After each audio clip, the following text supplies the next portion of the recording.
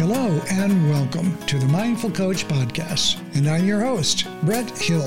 I'm a mindful somatic coach and founder of the Mindful Coach Association. I meet a lot of coaches working with the Mindful Coach Association. I'm so inspired by their stories and the courageous work that they're doing that I created this podcast so you can hear them too. If you're aligned with this work, then join us at themindfulcoachassociation.com, where you can list your services for absolutely free and receive invitations to community meetings where you can network and meet your colleagues. We hope you'll join us. And now, the Mindful Coach Podcast. So welcome to this edition of the Mindful Coach Podcast. And with me today is none other than Melody Murray, who's a licensed marriage and family therapist and child mental health specialist in private practice, serving clients 14 to 75, managing ADHD, trauma, depression, boundary, and family of origin issues, as well as adults with childhood trauma. She is really an accomplished professional, she's the author of Mourning the Living, When the Loved Ones You've Lost is Still Here. Whoa. When I heard that title, I had to take a beat and take that in because that's a big one.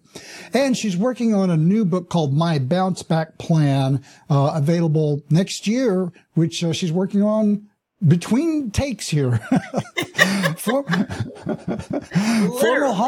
Literally between takes. Formal hospital ER mental health evaluator assessing homicidal and suicidal patients. And I'm telling you, tip of the hat to that one, because that doesn't get any deeper, harder, more real than that. She's been interviewed by the Today Show, the New York Times, the Washington Post, the Business Insider, the Doctors E-Network, and Peace of Mind with Taraji on Facebook Watch, HBO's Pause with Sam Jay, and as if that wasn't enough, she has a background in producing TV and directing on several shows, including MTV's The Real World. Who hasn't heard of that? Next, the Bad Girls Club, and Janice Dickinson's modeling agency. And more, because there's an et cetera at the end of that. Oh my God. Wow. How come you're not? I mean, you should be my age to have all that packed in. You've been a really busy woman. I've been strategic. I like that. Yeah, I've been strategic. That's right. I love that very much. I really wanted to have you on the show because when we talked, you were so, you're so powerful in the way you present and ground it. And I love the fact that you're focused on boundaries a lot. And that's something I'd like to talk about, particularly to coaches and to the coaching professionals and helping professionals out there who the podcast is aimed at. Helping ourselves as coaches declare boundaries between getting involved with all, because a lot of times I talk to, for example, physicians, licensed social workers like yourself, who wind up getting in a state of being burned out. Mm-hmm. What do you know about that? And what kind of what might you say to people in that situation? I believe that there are many factors that drive us to helping professionals, to being healers. And part of that is, one reason is that sometimes we grow up in really, really tough circumstances, and then we heal. And then we realize, I want other people to feel good too. I want to help other people heal. And so sometimes we can blur the lines between doing our job and then really wanting to grab people and take them along with us and be along for the ride. And because we know how good it feels to feel better. And sometimes we will go overboard with that, but it's necessary for us to have boundaries, because especially when we're trying to teach our clients to have boundaries, we need to lead by example. Right. And so what is it that causes people then to be able to do that? Because there's there's this push between I want to be helpful versus what can I actually do? And somehow people get overdriven. And how would you help? What would you say to the professionals out there to help them learn to dial that balance in? Well, I think this is where it really requires us to be present with ourselves. We really need to build our self-awareness and notice how you feel. Really, really, really hone into how you physically feel when someone asks you to do something. Do you feel elated? Do you feel excited, enthusiastic, or do you feel exhausted, depleted? Does it feel uncomfortable for you to respond to their request? That's our intuition. I feel that's our intuition leaning us, one direction or another. What decision do you need to make? Listen to your body. Your body is telling you what you need to do. But sometimes we fight that, and we fight off what our body into. What is the emotion? What is the sensation that we feel in any particular moment, and let that guide our decision making? But of course, I'm 100% behind that. It's like, and I would add as if I was doing the next paragraph, it's like, and our culture doesn't help us learn that. And on us it's not built for our well-being. Our culture is so not meant for us to be content and satisfied and relaxed and calm. I'm currently reading a book by one of my personal gurus, Dr. Gabor Mate, and he's released he's just released his most recent book, and it's called The Myth of Normal. And it talks about how our society is bent towards us being insecure and anxious and depressed and sad, because we are better consumers when we're in these precarious states. We're better consumers when we're really upset and sad and insecure, because then we buy things to help ourselves feel better. We're jumping over what it is that we're feeling, and we're, putting Band-Aids on those feelings when we need to just feel. And I think that whenever it comes to us creating boundaries with our clients, we have to lead by example. We have to say, hey, I can't take you on. I can't do an extra session. I don't work on Saturdays because that's my time to relax. And knowing when we set those boundaries, it teaches them how to set boundaries. Like, we are in a really unique position that can feel uncomfortable in the beginning or in the front of the situation. It can feel uncomfortable for us to establish boundaries, but really understanding that that's exactly what our clients are asking us to do. They're learning from us, so we can lead them by doing the very things that we want them to do for themselves. And that burnout piece is huge. And I remember having a moment at the hospital, and I was separated. I was going through a divorce, and I was raised to just soldier on. You keep it going. Press on. You press on. And I was exhausted. And one of them, oh, honey, you don't look so good. And my knee-jerk response was like, what are you talking about? I look fantastic. Right. I look great. I'm fabulous. What are you talking about? What are you talking about? And so I allowed myself to have that knee-jerk response internally. I didn't say it out loud, but I had that moment, that quick moment. And then I let her words penetrate. Because then I knew, this is my friend. She cares about me. She's not coming at me in a way to harm me. So my knee-jerk response was to be defensive. And then I paused and I read the situation, which was, this is one of my closest friends. She knows me. And so then I gave myself permission to let her words penetrate. And then once I did that, my body just exhaled in a way that I allowed myself to go, wait a minute, she's right. I am exhausted. I feel like crap. Crap. And I left. And then lo and behold, it happened months later. I had a different coworker. I was still in the emergency room. I was working a shift, and I had a different coworker go, Mel, are you okay? I said, what are you talking about, Colin? I'm just fine. He's like, of course I'm fine. Why are you asking? He's like, you look exhausted. And I was like, I'm okay. And he's like, why don't you go home? And I'm like, this is my shift. I run this shift. This is my shift. And he was like, we got it covered. It's pretty quiet. We got it covered. And I'm like, no, I'm fine. Because I've been built to be fine. I've been built to soldier on. You need to show up and make sure you're there. And I totally hear that on a lot of levels. Yeah. And so, but he went over my head. He went to our supervisor, who came to me, and she goes, no, go home. Yeah. No, go. We got it covered. You're fine. Just go home.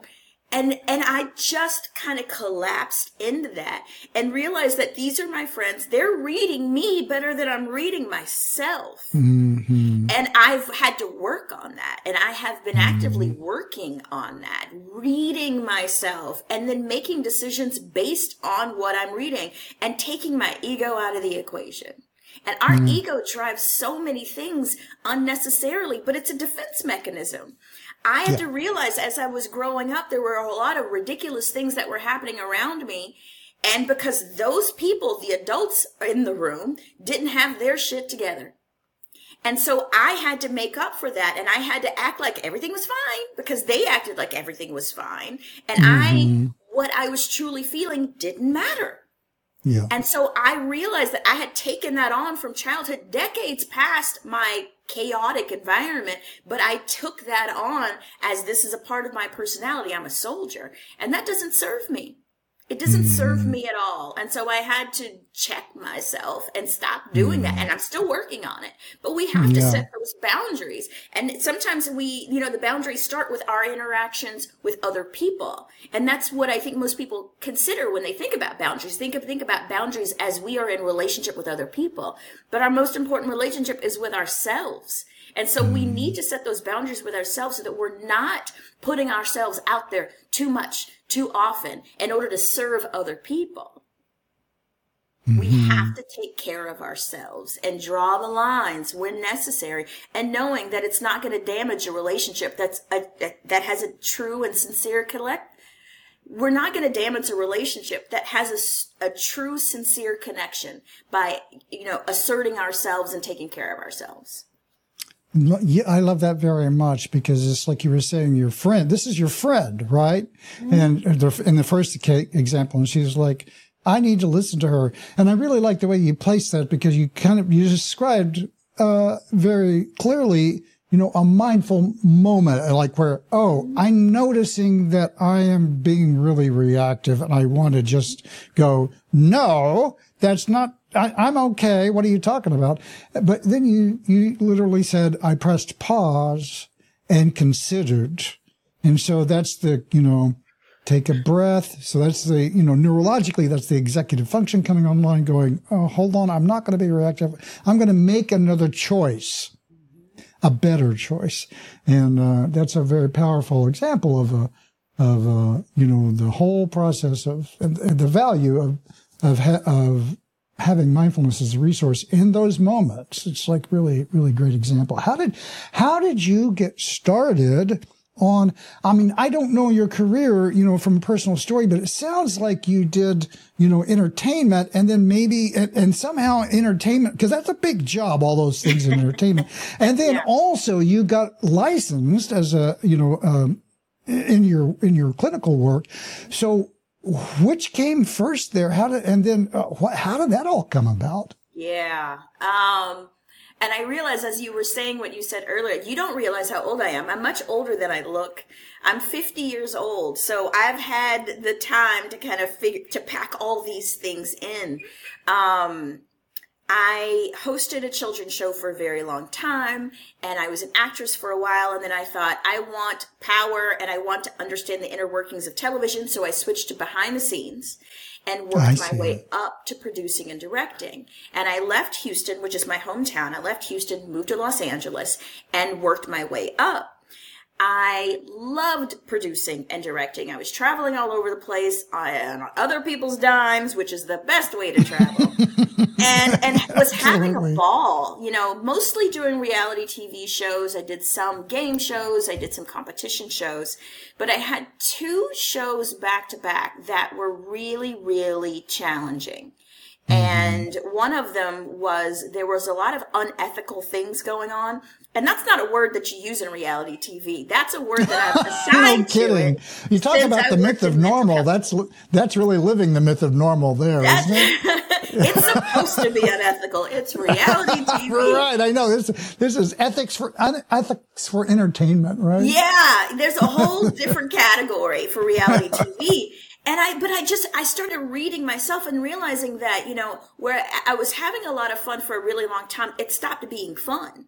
So where it started, where, was show after show after show was fantastic. And then it was like, there'd be, 3 or 4 amazing shows and then one dud. 3 or 4, then one dud. And then it was like they were all duds and one amazing show. It flipped. It stopped being fun. And I think that, I was in my own therapy at the time, and I was really reading myself at the time and realizing how much our time on this earth is limited, and how I wanted my time to really mean something meaningful. And I wanted to be a part of people's healing and growth, and not be a part of throwing a camera on people's crisis moments. Throwing a camera on people's dysfunctional moments. It just didn't serve me. It didn't work. It didn't work for my heart and my soul. And so I did these 2 projects back to back, where one was really, really unethical and ridiculous, and the other, it was a bunch of young people. I think it was my very first season of directing the real world. And, these are all young people. They're all in their early 20s, and they're doing things that people do in their early 20s. Right. Exploring and taking chances, and who am I, and how do I find out? And they're dating, and they're partying, and they're having relationships. And, they're doing things that they don't understand the ripple effect of their decisions. And as a director, it's not my job to intervene. My job is to put the camera on the scene and get the best angle. And that just didn't work for me anymore, where I'm watching them do certain things and I'm like, do you really want to take that shot? Do you really want to go on a date with that person? You really, yeah. And so I had this existential crisis, and I reached out to my therapist. I was in Vegas at the time. I'd gone from Savannah, Georgia to Las Vegas, and I was living in Los Angeles at the time. And I said, I have to see you as soon as I get back to LA. We need to talk. And I said to him, I need to change my career, and I have an idea of what I want it to be. And he said, what? And I said, I think I want to go back to school and become a therapist. And you're my therapist, and you're supposed to tell me if I'm too crazy for that, right? And well, I'm guessing that went well. I'm guessing that conversation went well. It went well. It did. It went well. And he said, I will write whatever recommendation letters you need. I think you'd be brilliant at it. That's amazing. Which was such an amazing endorsement, because this man, he's been doing it for 40 years. And most of his clients are entertainment people, network directors, what have you. And I delayed it for a while because I was going to miss out on a lot of money, and I loved the money. I had to be honest. Gotta get paid. They gotta pay. And so, but then my nephew is a Navy vet, and he'd gone to Afghanistan, and he called me on his 21st birthday having a panic attack. And what I did for him, I did not know was de-escalation. I de-escalated him during a panic attack on his 21st birthday. And that's what did it for me. That's when the switch flipped, and I said, I can't delay this anymore. I'm going to school. So I went back to school. I got my master's in clinical psychology, and I've been doing therapy ever since. And now my career has transitioned into writing. Mourning the Living was my first book. I released that in September. And then my next book is coming out in January 2024. And people get so impressed by that. I'm like, no, I've got ADHD. I started this book a long time ago. I got in April, and they're like, wow, that's so amazing. I'm like, ADHD. I started it a long time ago and got distracted. I started multiple things, and now I have learned the tools to complete certain things. And that's what I've been really leaning into I've been leaning into really discovering myself so that I can be my most authentic self. And that means that I do disclose. And I'm here to help people heal. I'm here to help people grow and accept themselves. And a way that I help people do that is by disclosing certain things that I feel can be helpful to them to hear that, yeah, I am helping you because I've trained in a lot of different fields, and I'm teaching you interventions that I've learned, but I'm learning too. I'm still figuring things out about myself as I'm on this journey to, help you. So that's how I made that transition. And now it's like, it's coming together with this. My love of television is also coinciding with my love of mental health and psychology. And so now I've been guesting on different TV shows, talking to people, helping them learn how to help themselves. Beautiful. So, okay, I have a kind of a sideways question. As an actual licensed therapist and someone who's in television, what do you think about the depictions of therapy on television and TV shows? You know, it's a difficult thing to do. It's a difficult thing to do because therapy it's a personal experience, and it's a personal relationship between the client and the therapist. And it's not, cars crashing and explosions. It's not a visual thing. And so I think that a lot of times whenever, production companies are trying to figure out a show for a therapist, it's hard to do because it's not something that's dramatic per se. So, I see why people are doing it in the way they're doing it. There's a therapy show on Vice, I believe, where there is a man that's doing therapist with hip hop artists. And I think it's fantastic. But again, it's not exciting, but it's necessary. It's real. It's real. I think, unfortunately, there's some personal exploitation that happens when people are doing their own personal therapy on air. One of the shows that I worked on, I witnessed it and I thought it was crap because I could tell. This is before I ever thought about it being a therapist. This was me being a producer. And right.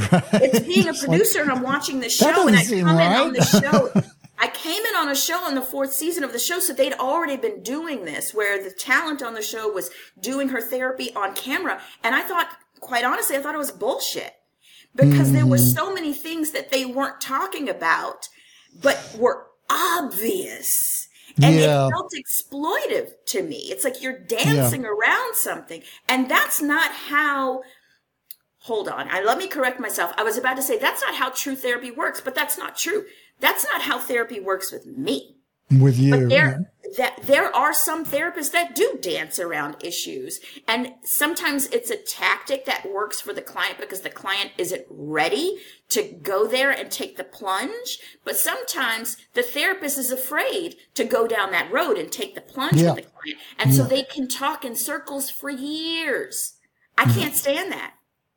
I want you to feel better as fast as possible. No, I'm not going to drag you to a conclusion that you're not ready for. And that's where you build a trust with your client and you understand where they are and you understand that they truly don't see this thing that I see as obvious, but I see it's obvious because of all my training.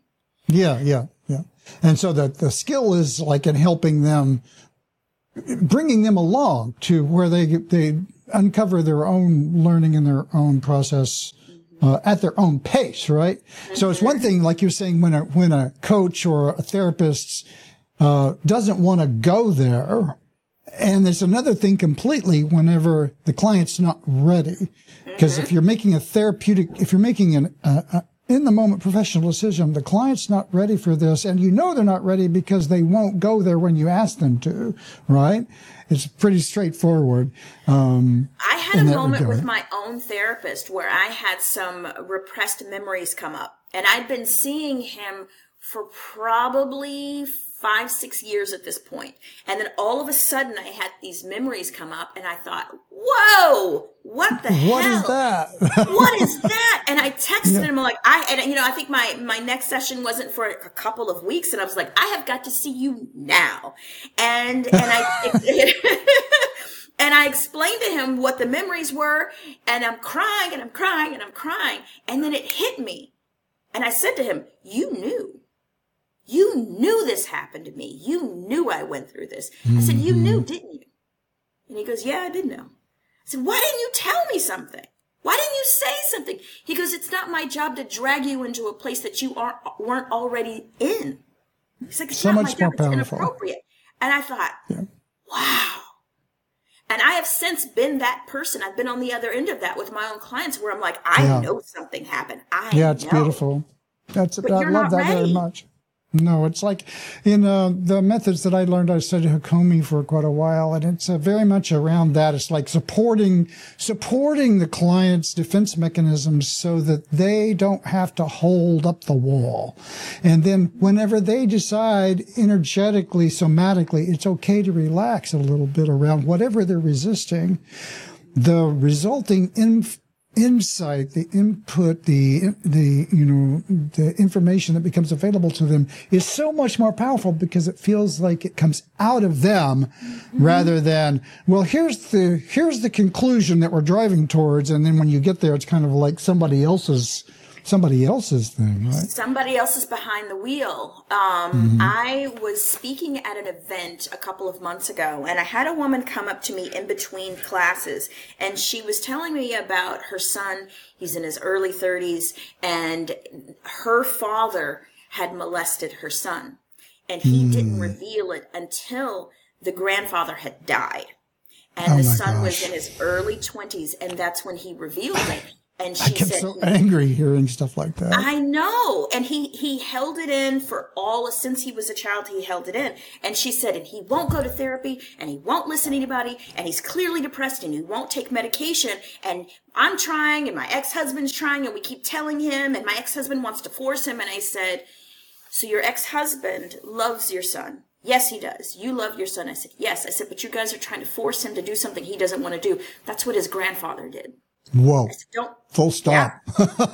Yeah. I said, stop. I said, you guys need to stop. I said, he needs to heal himself. Yes, but he needs to do it in his own time when it's his idea. I said, he's been forced to do things his entire life. Stop. Beautiful. And she went away. Wow. She went away, and then hours later, she came back to me. She's like, I just got off the phone with my ex-husband. And he said, that makes so much sense. I never thought about it in that way. Right. People have their own organic way of healing. And I think our job is to support that and not direct it, Not direct it, not impose our way of thinking and being on someone else. There's a reason why we hold things in. There's a reason why we shove things down. As the coach, as the healer, as the therapist, we have to figure out what that is and support them coming to their conclusions in their own time, in their own way. Because that's how our confidence rises when we make that realization. And he'd done that for me. My therapist did that for me. It took time, but eventually I felt comfortable enough to be able for those memories to come up. It took time though.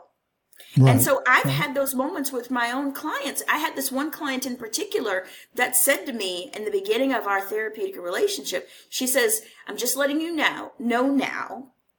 She said, I'm just letting you know now. I'll eventually stop coming. She goes, that's what I've started therapy with multiple people, and eventually I get to a point where I don't want to go any further, and I just stop. Don't take it personally. And I said, well, thank you for telling me that. I really appreciate that. Thank you. And we worked together for a couple of years, and then we had a moment, and she said, do you remember when I told you that I typically stop seeing people? I go, oh yeah, I forgot about that. Yeah. She goes, we passed that point. I said, what do you mean we passed that point? She goes, we passed that point probably about 6 months ago. And I said, huh? Really? She's like, yeah. She goes, and I don't really know why. She goes, but I eventually just felt comfortable going past that moment that I usually felt uncomfortable. And I thought, wow. Well, I know why. Because you're good at what you do, and you help create authentic connection and support and all of this conditions that created the conditions for her to be able to go, yes, when before she'd said no. I hope. And it's not to say that I haven't made mistakes. Well, I've screwed up with clients. I have screwed up with clients. I have. But, I feel like, in my defense, it comes from an authentic place. It comes from a loving place where. Well, you're not perfect. You're trying to work on your craft, right? And so it's like we make mistakes, even as the difficulty is that it's like if you're a carpenter, you're going to put boards in the wrong place sometime. But our buildings are people. Right. And so sometimes we make mistakes, but we're trying to learn the best that we can. And the best you can do is to bring yourself as a heartful, skillful, conscious person into the relationship and do the best that you can. And that's good enough most of the time. It is. And I think also too, there's the power of the apology You know, apologizing is such a powerful intervention when you apologize to someone. And I've apologized to clients before. And I think that it's, you know, whenever someone apologizes to us, we have to understand how good that feels and how validating that moment is. And I say it to parents all the time. If you know you've screwed up with your kid, apologize. Because imagine all the times you wish that your own parents had apologized to you. And I had a really amazing personal spiritual moment. And I came out of that moment going, I want to apologize to everybody I've ever met. And I had 2 teen clients that I'd been working with. And I came out of that moment, and in our next sessions, I apologized to both of these young ladies. And it was my own crap. My own crap had me wanting them to function in life a certain way. Right. And I realized coming out of this moment, like, wait a minute, they have a right to lean into these moments and expect certain things from certain people. I couldn't do it when I was their age. I couldn't lean into my parents. I couldn't expect them to do anything. So I wanted them to be more adult than they needed to be, than they should have been. And I didn't realize it. And I remember with one in particular, I said, I'm really sorry. I was expecting you and wanting you and pushing you to function in a certain way that you weren't ready for. And guess what? You didn't need to be that. And I'm really sorry I did that to you. And she's like, it's okay, Melody. It's fine. I said, honey, it's not okay. But I'm grateful that you forgive me. But I'm sorry. I'm sorry that I was pushing you to be something that you didn't have to be. And it was my own crap. Yeah, well, it's just, you know, it's a great sign that you were able to come to that awareness and then refactor your work so that it's a better service to your people. And, you know, you probably, I don't know, but you're probably doing so much other good stuff in there that even though this was true as an approach and an orientation for you, you're still helping them in a million different ways.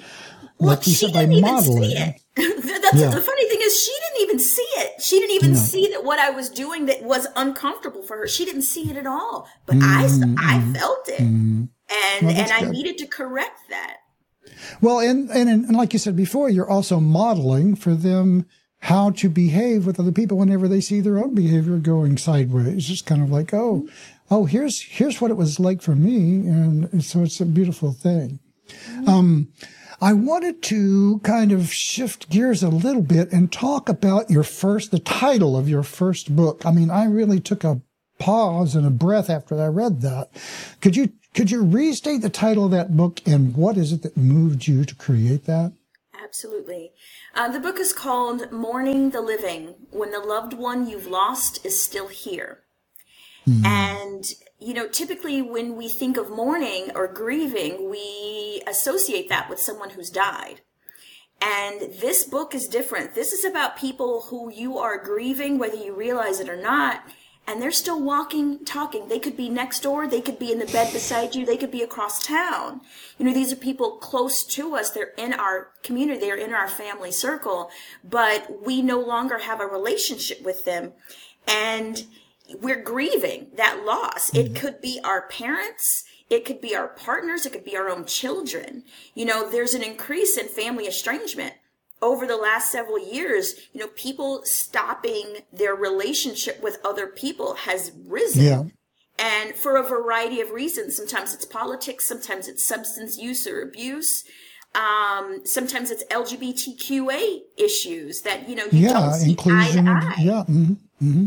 And so this book is about, how do you handle that? Like, how do you create a bridge if you feel respected enough and if you have enough respect for the other person to try to create a bridge via boundaries? Or do you sever the relationship altogether?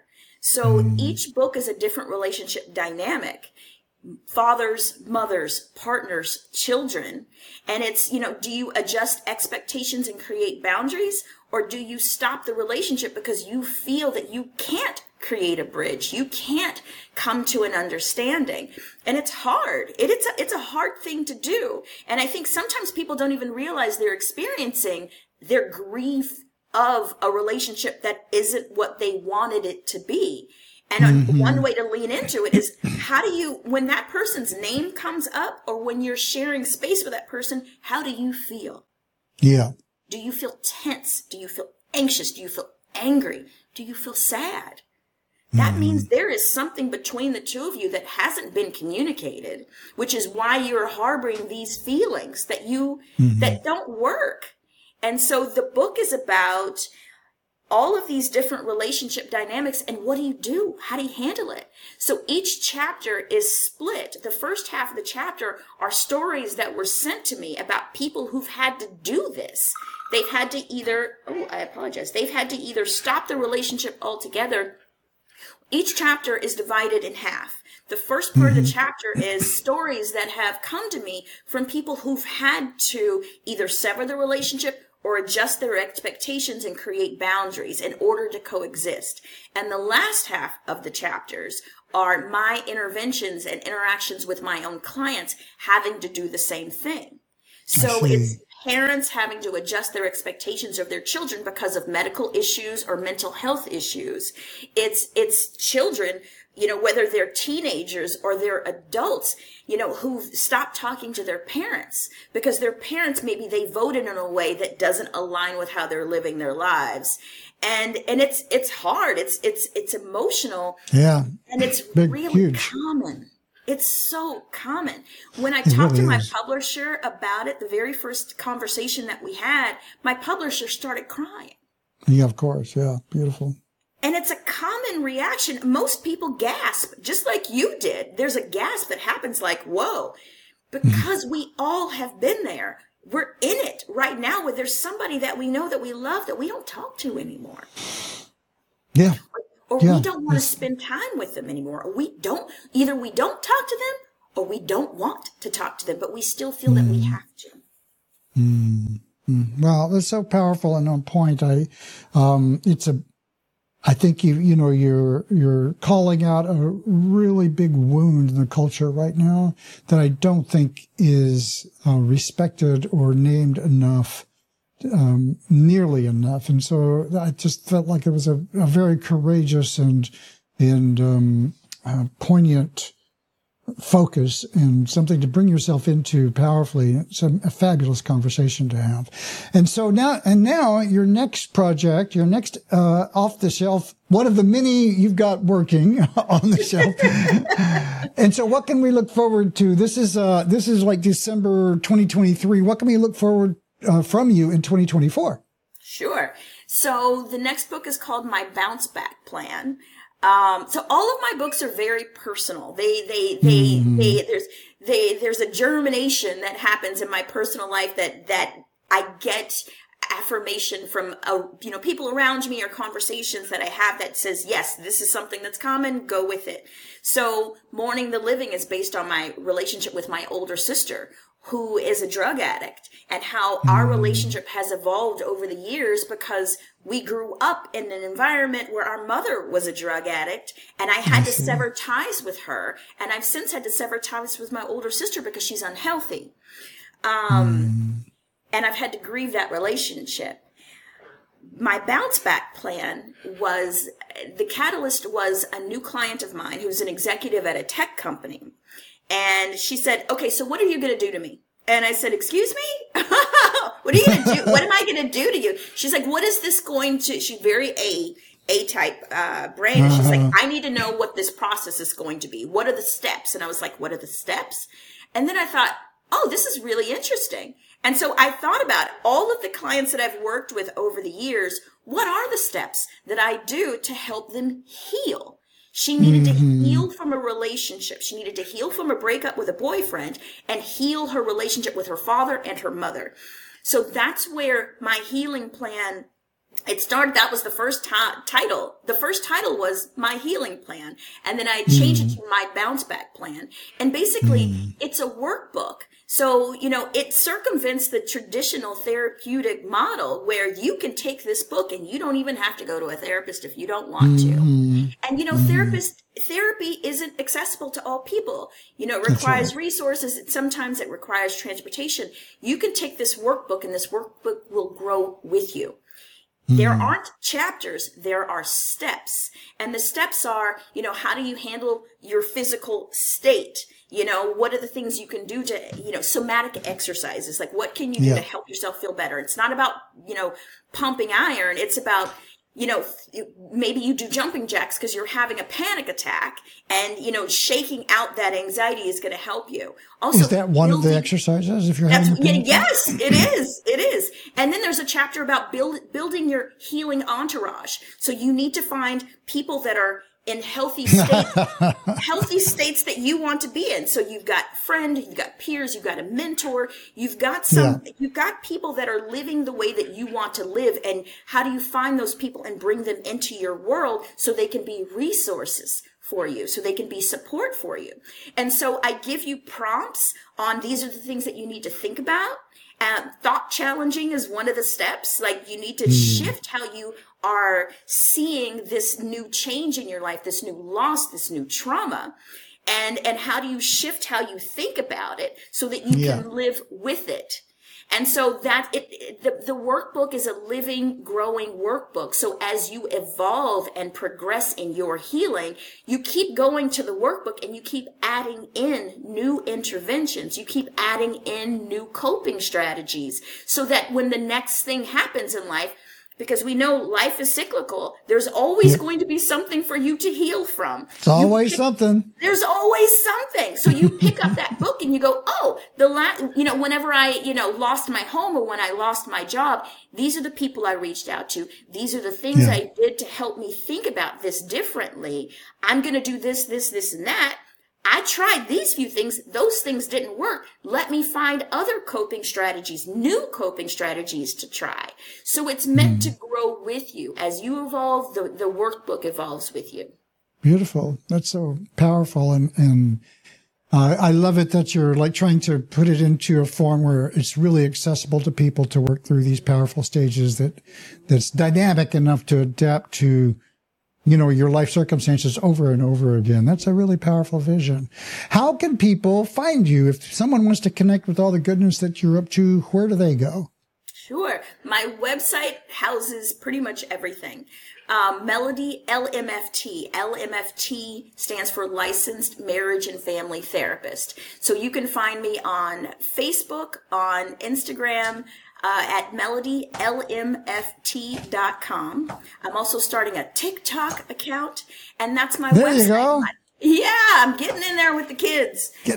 My web address is melodylmft.com. So you can buy my books there. You can buy online classes there. You can buy merchandise there as well. And see what I'm up to. Yeah. Well, and I want to encourage people to check it out because, the Mindful Coach Association and which creates this podcast, basically, where you have a lot of coaches and they are going to be inspired by the work that you're doing and your books and guidance are this is powerful stuff. And also just anybody else in the world who wants to connect to these resources and this deep learning, I would encourage them to check it out. So thank you so much. It's been such a pleasure having you here. Looking forward to our next interaction because somehow intuitively I feel like that there might be more to come someday. We have to do this again, Brett. Thank you so much. Thank you. And that's a wrap for this edition of the Mindful Coach Podcast. We hope you enjoyed this presentation, and if you did, follow us and leave us a review. If you're a coach or helping professional that values mindfulness in your work, browse over to mindfulcoachassociation.com and create a free community profile describing your services so the world can find you. And you'll be invited to exclusive community meetings where you can meet your colleague. I'm your host, Brett Hill, founder of the Mindful Coach Association, coach and coach trainer teaching the Mindful Coach Method. You can find out more about me at themindfulcoach.com. Until next time, stay present.